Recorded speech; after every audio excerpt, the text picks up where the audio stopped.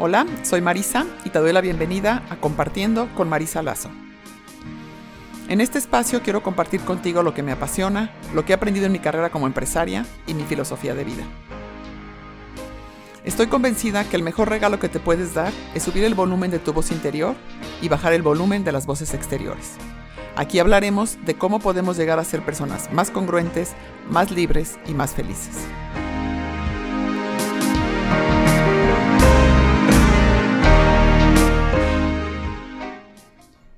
Te agradezco mucho que el día de hoy estés aquí conmigo. En esta ocasión voy a platicar con Mónica Flores Barragán. Mónica es presidenta para Latinoamérica de Manpower Group, es expresidenta del American Chamber of Commerce de México, copresidenta del Task Force del Futuro del Trabajo y Educación del B20 de Arabia Saudita. En 2019 fue reconocida como Mujer de la Década en Innovación y Liderazgo por el Women Economic Forum. En 2016 recibió el reconocimiento Mujer Destacada del Año de México y Latinoamérica en los negocios por el Instituto Mexicano de Contadores Públicos. Fue distinguida por el Senado de la República Mexicana como Mujer Destacada del Año 2011. Mónica es actuaria por la UNAM, tiene una maestría en filosofía y un máster en dirección de empresas. Tiene un currículum impresionante y también toda su carrera es impresionante. Y hoy nos va a platicar en su experiencia todos aquellos retos, hábitos que tuvo que desarrollar para llegar a donde está, las culpas también con las que tuvo que trabajar y todos los sacrificios que tuvo que hacer. Será una conversación de lo más interesante y con muchos aprendizajes. A Mónica, me encanta estar aquí contigo platicando porque a Mónica le admiro muchas cosas, pero hay algo en particular que me encanta de ella. Por un lado es una amiga incondicional, puedes contar con ella para lo que quieras, cuando quieras. Y es una amiga como muy cercana, muy cariñosa, y a la vez puede ser la más dura para retroalimentarte y te dice de frente las cosas así directamente. Lo que piensa, no le importa si te va a doler, no le importa cómo caiga, ella te lo dice siempre. Y eso me encanta de ti, Mónica, porque me parece que tú expresas como muy tranquilamente y muy auténticamente quién eres. Algo que de verdad te admiro es que no buscas caerle bien a la gente, no buscas quedar bien, no, tú lo que buscas es ser auténtica, ser honesta y ser transparente siempre, ¿no? Y donde estás, la verdad es que yo lo he visto, te lo has ganado a pulso y por ello creo que tenemos muchas cosas que te podemos aprender y por eso estoy tan entusiasmada con este capítulo de hoy. Y yo te quería preguntar, ¿siempre fuiste así? ¿Siempre fuiste así de transparente, de directa, de honesta? Bueno, antes, gracias por la invitación. Me encanta estar en este podcast compartiendo contigo, porque a lo mejor la audiencia no sabe que somos muy amigas eh, y hemos compartido muchas cosas. Pero vaya, a tu pregunta, no siempre fui así. Yo sí fui una niña muy tímida, muy echada para atrás, temerosa de muchas cosas.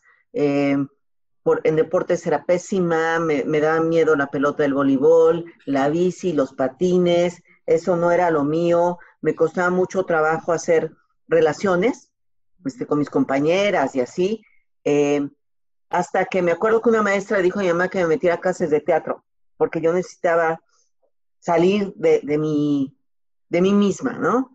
Entonces, mi mamá me metió a clases de teatro, de oratoria, de gimnasia, mi papá me llevaba, me traía y eso fue un apoyo importante para que yo pudiera evolucionar y adquirir seguridad en mí. Y así fue como, pues, fui formando la persona que hoy soy, o se fue formando la persona que hoy soy, pero indudablemente fue un proceso, a veces doloroso. Pero me encanta que lo compartas como un proceso, porque a veces nos pasa que vemos una gran líder y nos imaginamos que así fue desde chiquita y que si no nos relacionamos con ciertas características, ya marchamos, ya no vamos a poder nunca ser esa gran líder, ¿no? Entonces se me No, hace en mi increíble. caso eso no fue como tal, y sí fue un proceso, mucho aprendizaje y mucho empeño también, yo creo, para poder soltar cosas que me estorbaban Qué padre. y seguir soltando cosas que me estorban.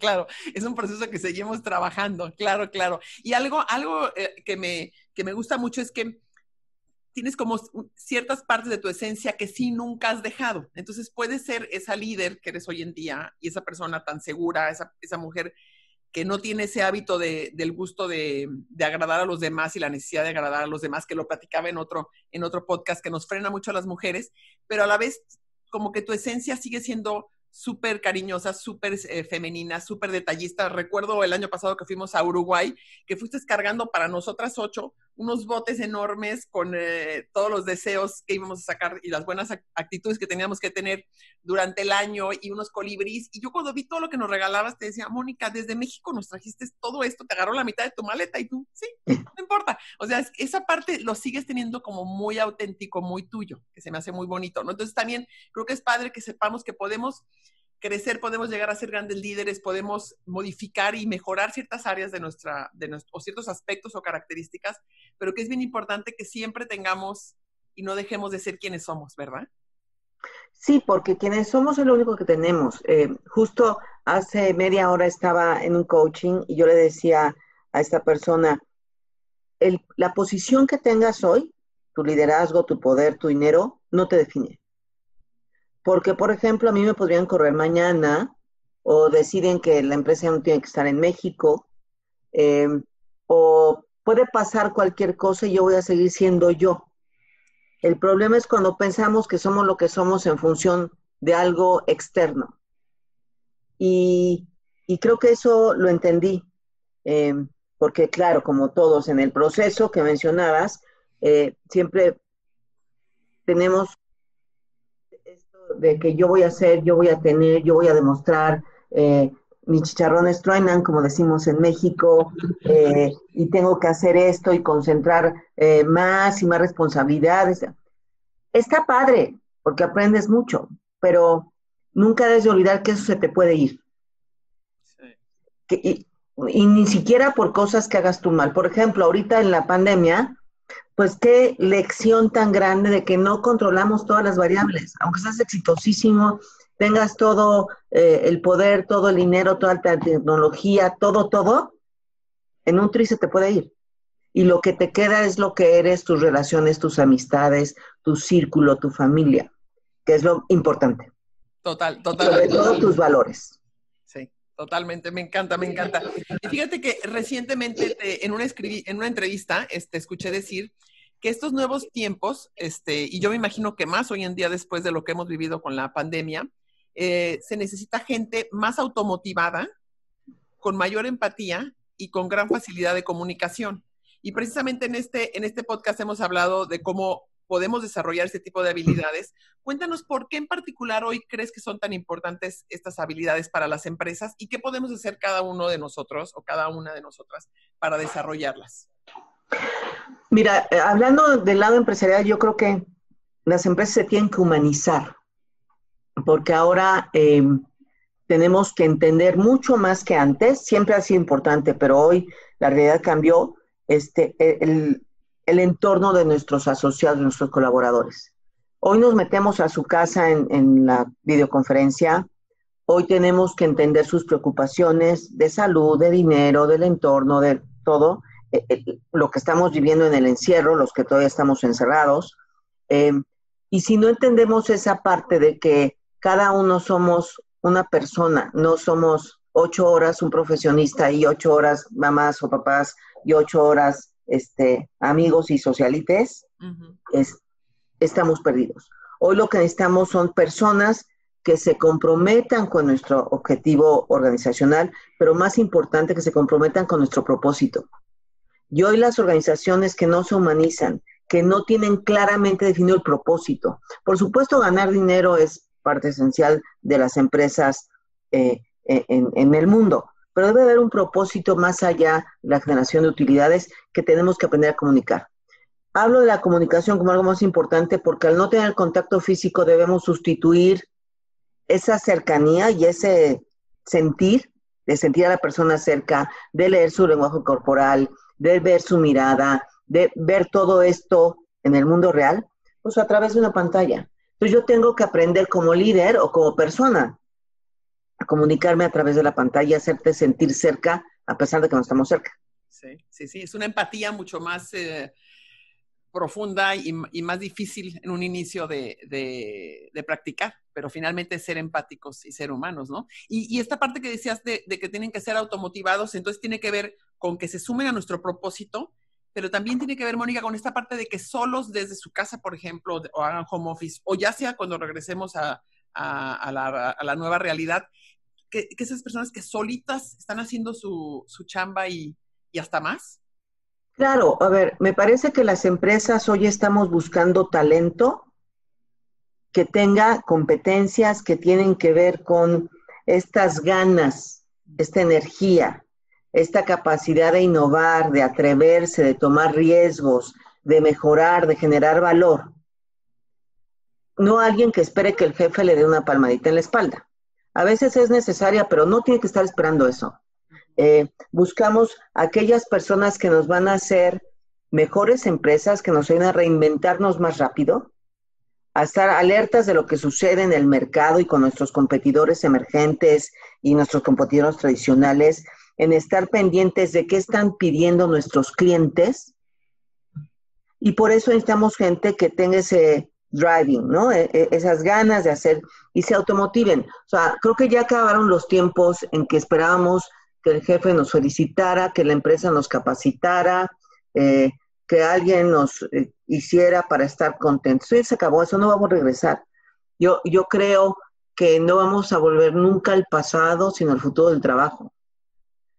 Y en ese futuro del trabajo, las competencias cambiaron.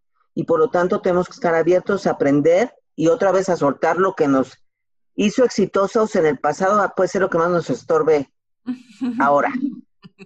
Claro, claro, claro, claro. Me encanta. Y recuerdo que durante tu vida laboral estuviste primero en Manpower y luego lo dejaste un tiempo para trabajar en un banco y después regresaste a Manpower. Me encantaría saber qué aprendiste de esto y a qué cosas que hiciste durante tu primera etapa de Manpower le atribuyes que te hayan buscado después.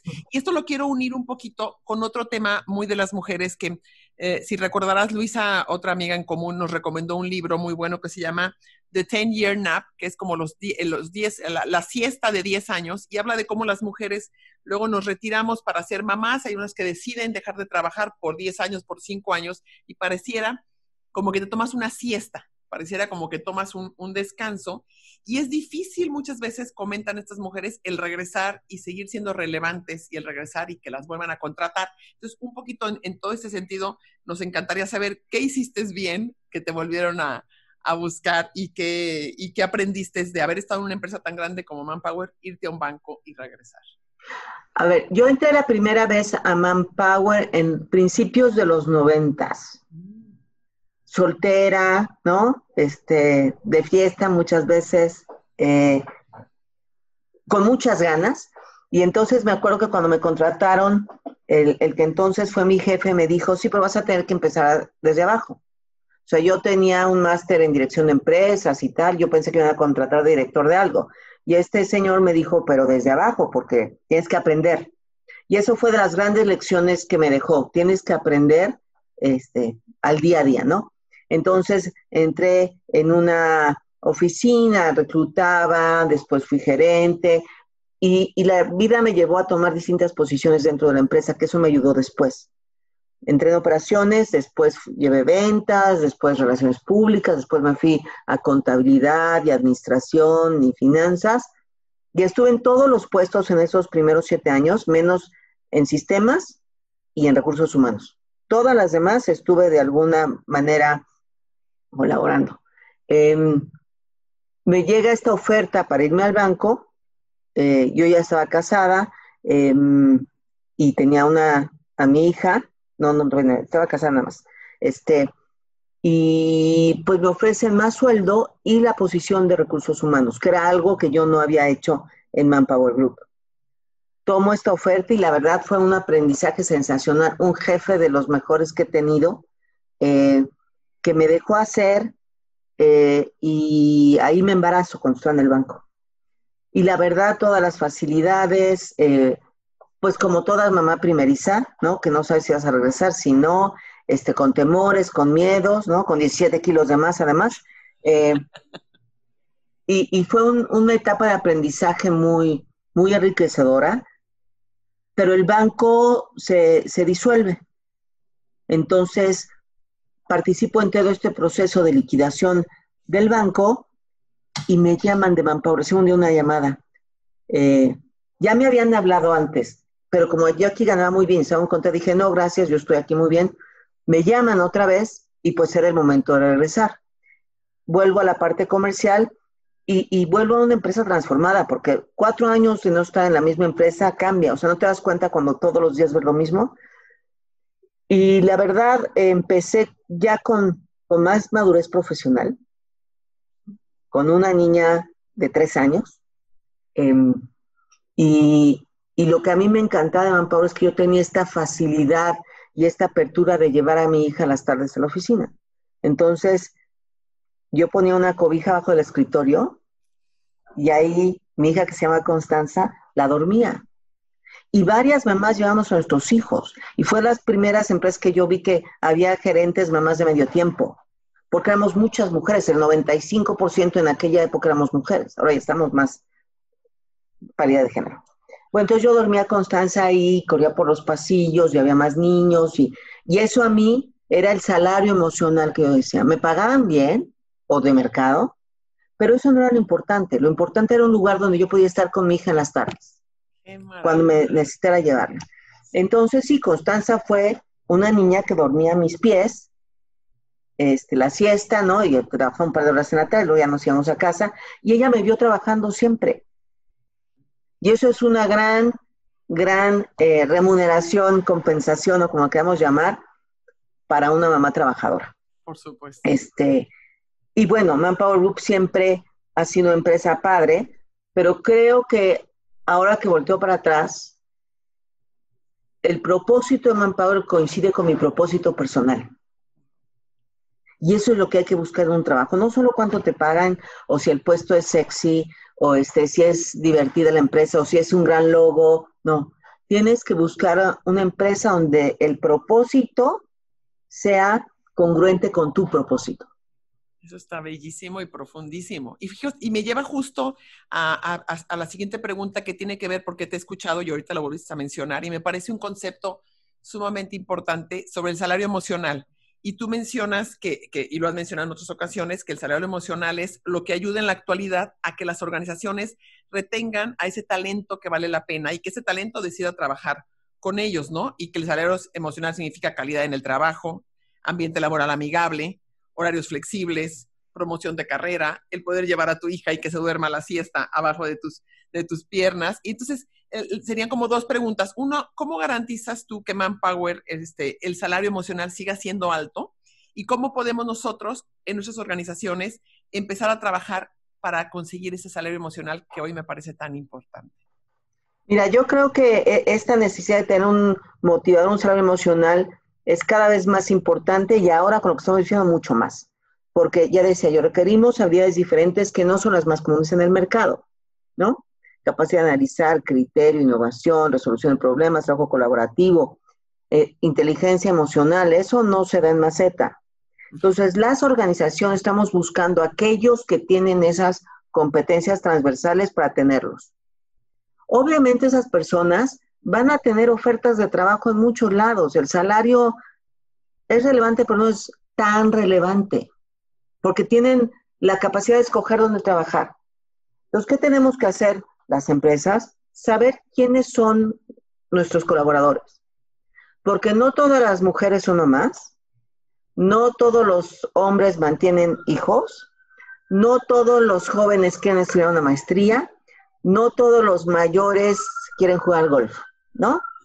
Cada quien tiene sus propios motivadores. Entonces, hay que hacer un trabajo serio de entender quién es Mónica, qué motiva a Mónica, qué motiva a Marisa, qué motiva a Juan, y empezar a poner las condiciones para que él, además de que adapte su propósito, se sienta realizado en la empresa.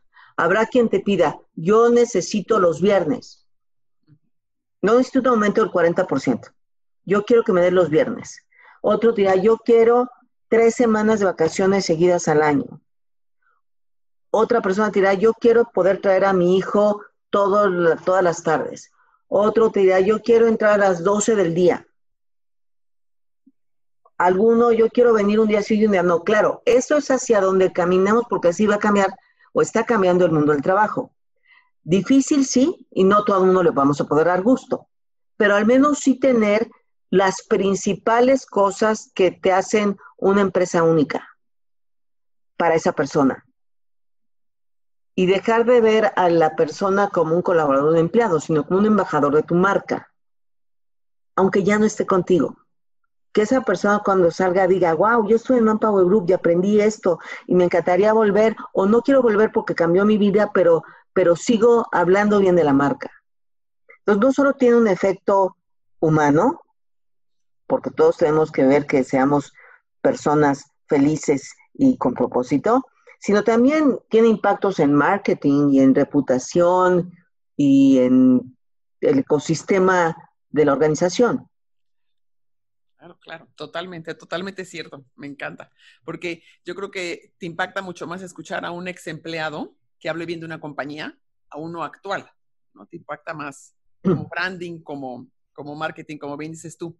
Y quisiera regresar un poco al tema de Constanza, de tu hija, porque has hablado mucho cómo te sentías cuando ella era pequeña, ¿no? Que hoy en día les comparto que Constanza es una joven, es una súper chava, es muy emprendedora, me encanta verla que tiene como muy definidos y muy segura de sí mismo y muy definido lo que quiere. Y hay cosas, me ha tocado estar con ella mentoreándola y me dice, esto a mi mamá no le parece, pero no importa. a mí esto me gusta y esto me interesa. O mi mamá de este tema no sabe tanto porque es de nutrición y de rollos nuevos que nos gustan ahora a los chavos. Entonces me encanta cómo ha podido crecer ella junto a una madre como tú, que ha tenido tantos logros y a la vez se te asegura, ¿no? Esa parte, cuando la conocí más de cerca, me llamó mucho la atención. Y fíjate que en este podcast yo he tratado mucho los temas de cómo nos sentimos las mujeres y cómo muchas veces el ser mamá o el ama de casa o el esposa nos frena mucho para nuestros objetivos, ¿no? Y entonces, ahí te va la pregunta que yo te haría. ¿Qué te dirías a ti misma si pudieras regresar el tiempo y ser esa mamá de Constanza chiquita? A esa Mónica que se preocupaba más, esa Mónica que se agobiaba más cuando estaba chiquita. Yo le diría que se relajara un poco, que no tiene la culpa de nada. Ay, sí. O sea, creo que todas las mujeres que trabajamos llevamos un proceso de culpa muy importante cuando tenemos hijos, porque así es la cultura y el entrenamiento, ¿no? Cuando pasan los años y las ves como tus hijas, ¿no? Felices, realizadas, emprendedoras, productivas, dices, híjole, no era para tanta mi agobio. Sí. Esta culpabilidad, porque además, y yo les diría a las mamás que tienen niños pequeños que nos están oyendo, a mí me pasó la del libro, ¿no?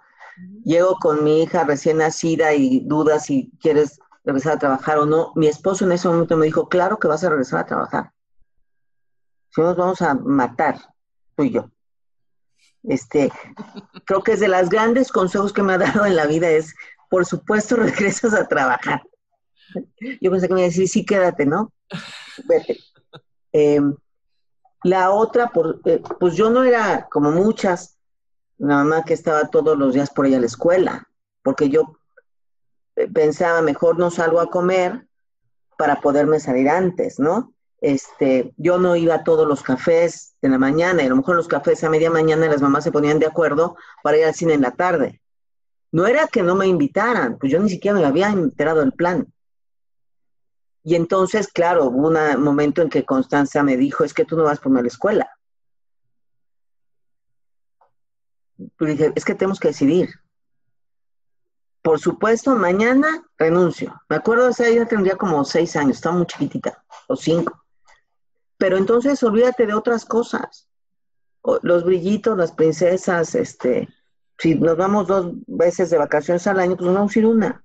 Y me vas a tener todo el día aquí. Yo creo que cuando le dije esa frase mágica, me vas a tener todo el día aquí, dijo, no, por si vete a trabajar.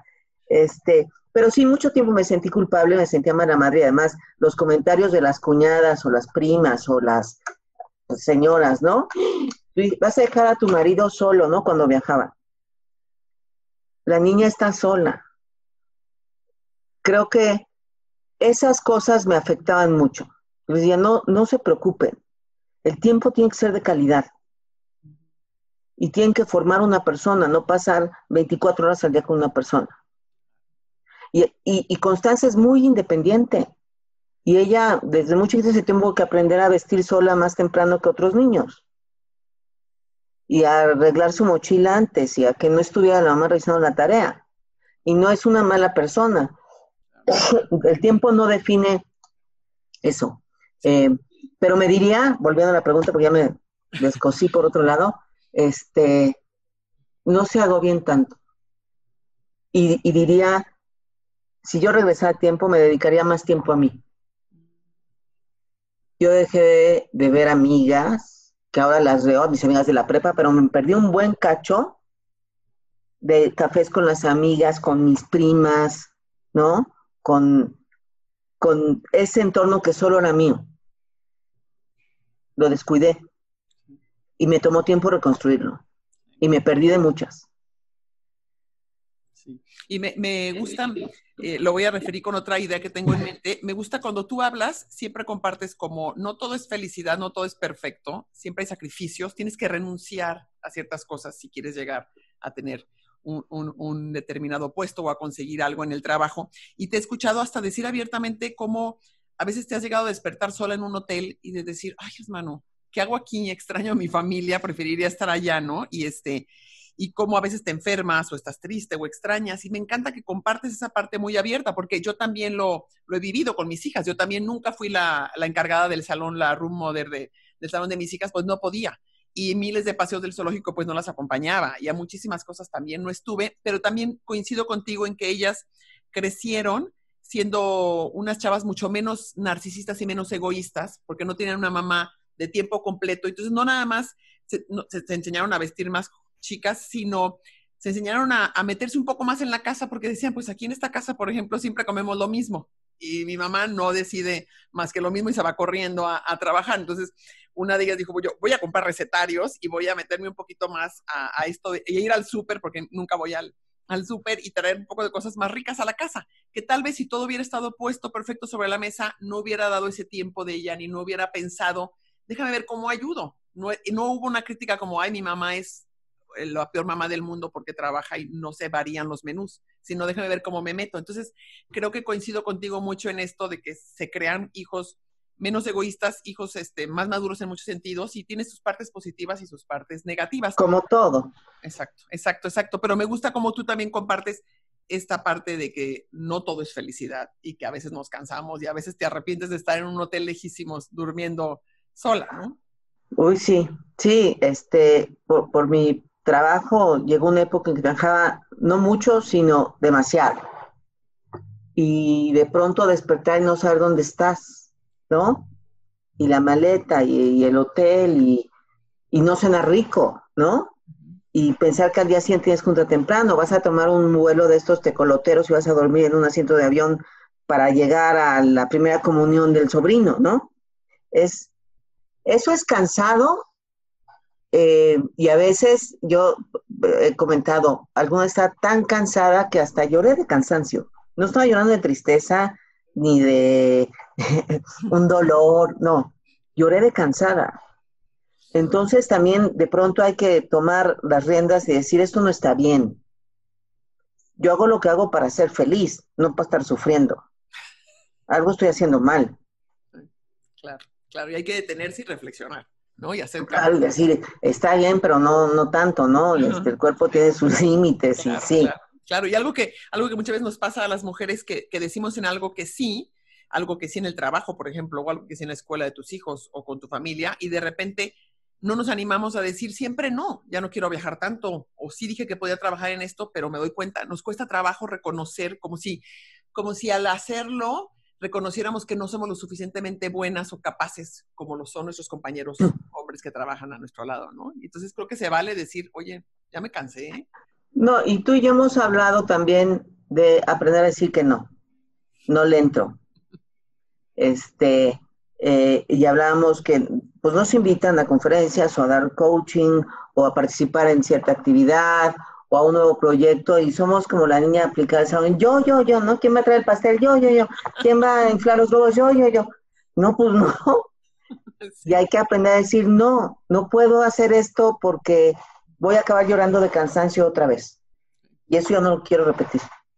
Sí, y es algo que yo te he aprendido, que me he llevado el convivir contigo en el día a día y me encanta. Sigo practicándolo, pero cada vez soy más capaz de decir que no, porque te veo que tú dices que no. Y fíjate que pensando en aquellas cosas que tú y yo tenemos similares y que nos han ayudado en este caminar y como queriendo reflexionar para los padres que tienen hoy y las madres que tienen niños chiquitos, tú siempre has hablado cómo en tu casa te motivaban y te echaban porras, ¿no? Y es algo que yo también viví en mi casa. Mi papá siempre me echaba porras y siempre me decía que yo podía conseguir lo que yo quisiera. Y entonces, ¿qué le dirías tú hoy a las mamás y a los papás de hoy para que sus hijos crezcan sin limitaciones? Híjole, los papás somos los principales promotores de nuestros hijos. Hay hasta teorías, ¿no? Que si el papá te da permiso como hija, si él te dice vas, si él te dice eres una campeona, si él te dice puedes con todo, inmediatamente, porque tu papá ya te dio permiso. Y entonces le vas a pedir permiso a otro señor. Tu papá ya te dejó. Eso es bellísimo. Si nos están oyendo papás varones, o sea, padres, de niñas, díganles que son campeonas, que pueden hacer lo que quieran, que ustedes las van a ayudar, que tienen permiso. Pues estamos entrenadas a pedir permiso. Si son mamás, también se los tienen que decir, porque mi mamá ya me dio permiso, ¿no? Creo que en mi caso, como te decía al principio, yo era muy tímida. Mi papá siempre me decía que yo iba a poder hacer cualquier cosa que yo decidiera, pero la única condición que él me ponía que fuera la mejor en eso.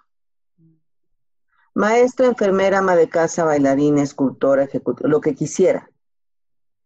Que lo único que él me pedía es que pusiera todo mi empeño en ser lo mejor en ello. Y entonces yo creo que a partir de ese, porque me lo repetía mucho, a mí si algo me saca de mis casillas es la mediocridad.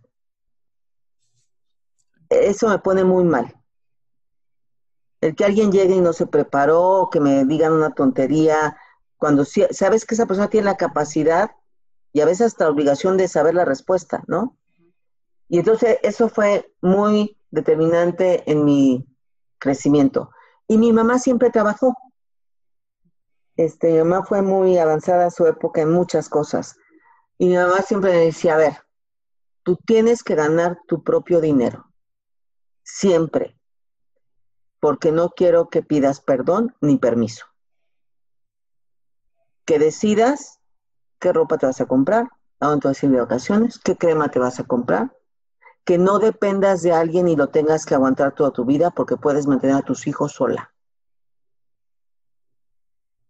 Y también me lo repetía mucho. Entonces, claro, esos dos mensajes de las personas más importantes en tu vida, pues de alguna manera Claro. te dan una orientación. Yo pensaría que las mujeres más que nunca debemos de buscar. Se vale todo. A ver, quiero hacer un paréntesis. Se vale todo. Se vale decidir ser ama de casa, no casarte, tener hijos, todo se vale siempre y cuando sea congruente con lo que quieres para ti y eso te haga feliz. Y también es muy respetable que estés trabajando, tengas un gran promoción y digas, no quiero y me voy a cuidar a mis hijos. Se vale, pero no le eches la culpa a alguien más. Decídelo porque tú lo quieres, no porque la sociedad te dijo, tu marido te presiona o lo que sea. Dicho lo anterior, a las mujeres que están entrando a la vida laboral tal, si a mí me preguntaran, yo decía, creo que es muy importante tener independencia económica. Porque tenemos, eso te da como otra visión, el salir de casa y estar en contacto con más personas, aprender del mundo, a saber que puedes decidir si quieres seguir ahí o no. Que tus hijos te vean también, que no estás dependiendo, que tomas decisiones, los anima. Los hijos de mujeres que trabajan estudian más años escolares que los hijos de mujeres que no trabajan. Para bien o para mal, son datos estadísticos, ¿eh? No hay un modelo de vida perfecto.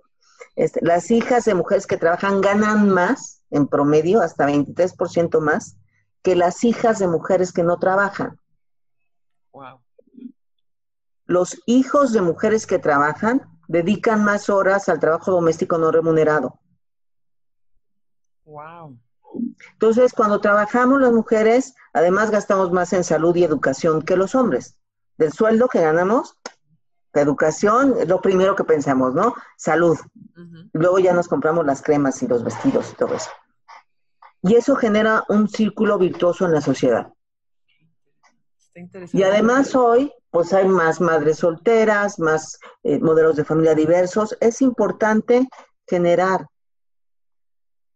Me encanta. Por eso yo creo que nunca hay que trabajar de tiempo completo, 3 horas a la semana, como quieras, desde tu casa, en una oficina, en una empresa, como sea, Trabajar.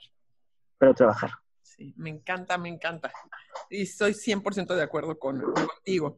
Y fíjate que en otros capítulos de esta temporada de los podcasts he platicado sobre los hábitos que nos frenan a las mujeres y para ser exitosas, ¿no?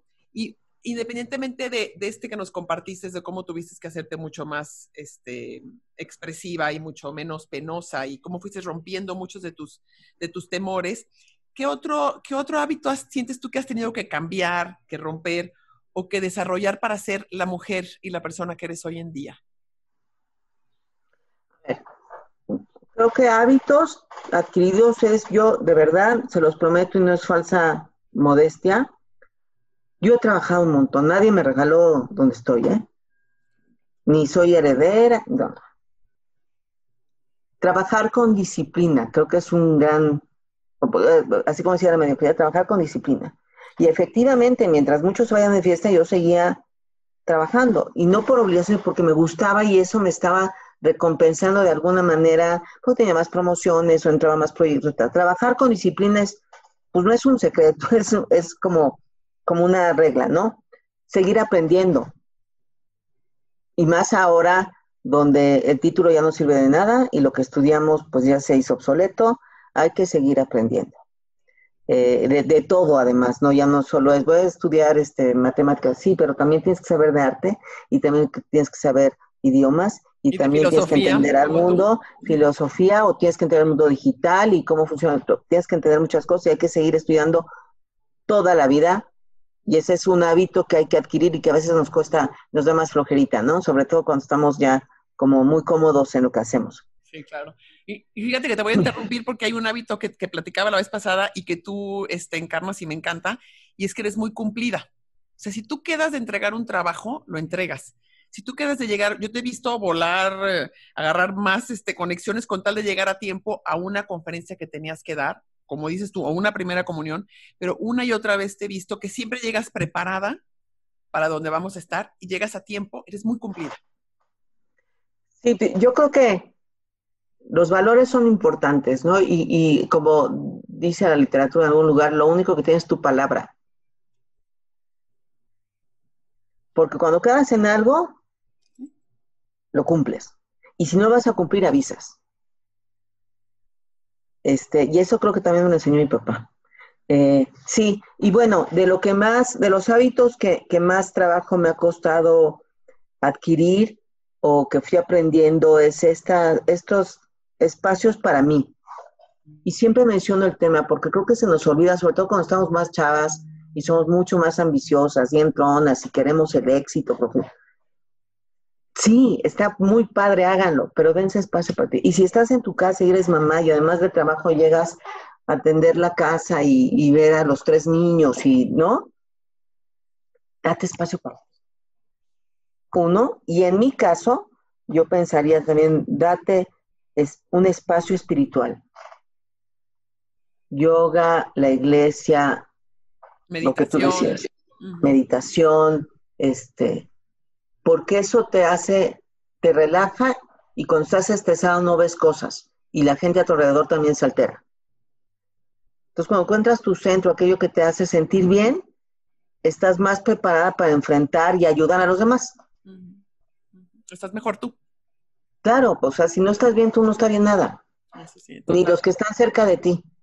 Totalmente de acuerdo, me encanta, me encanta. Y fíjate que volviendo un poco a este tema de las mujeres, yo te he escuchado compartir como una y otra vez he escuchado compartir que las mujeres tendemos a ser malas en el momento en que negociamos nuestro sueldo, o también somos malas que no tocamos la puerta para decir, ¿sabes qué? Yo merezco un aumento o yo me merezco tal otro puesto.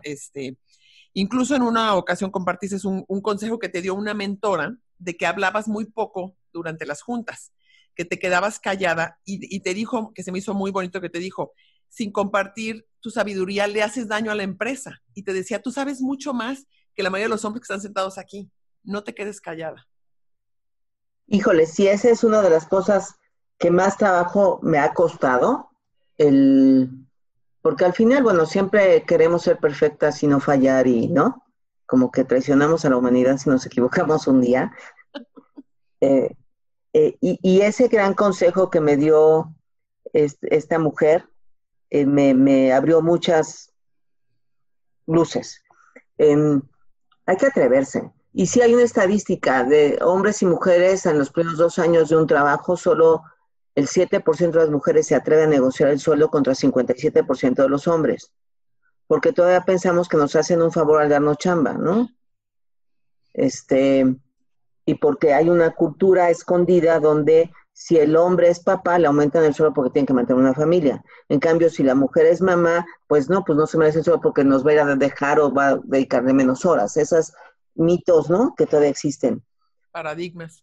Nos cuesta mucho trabajo porque queremos demostrar antes de pedir el sueldo.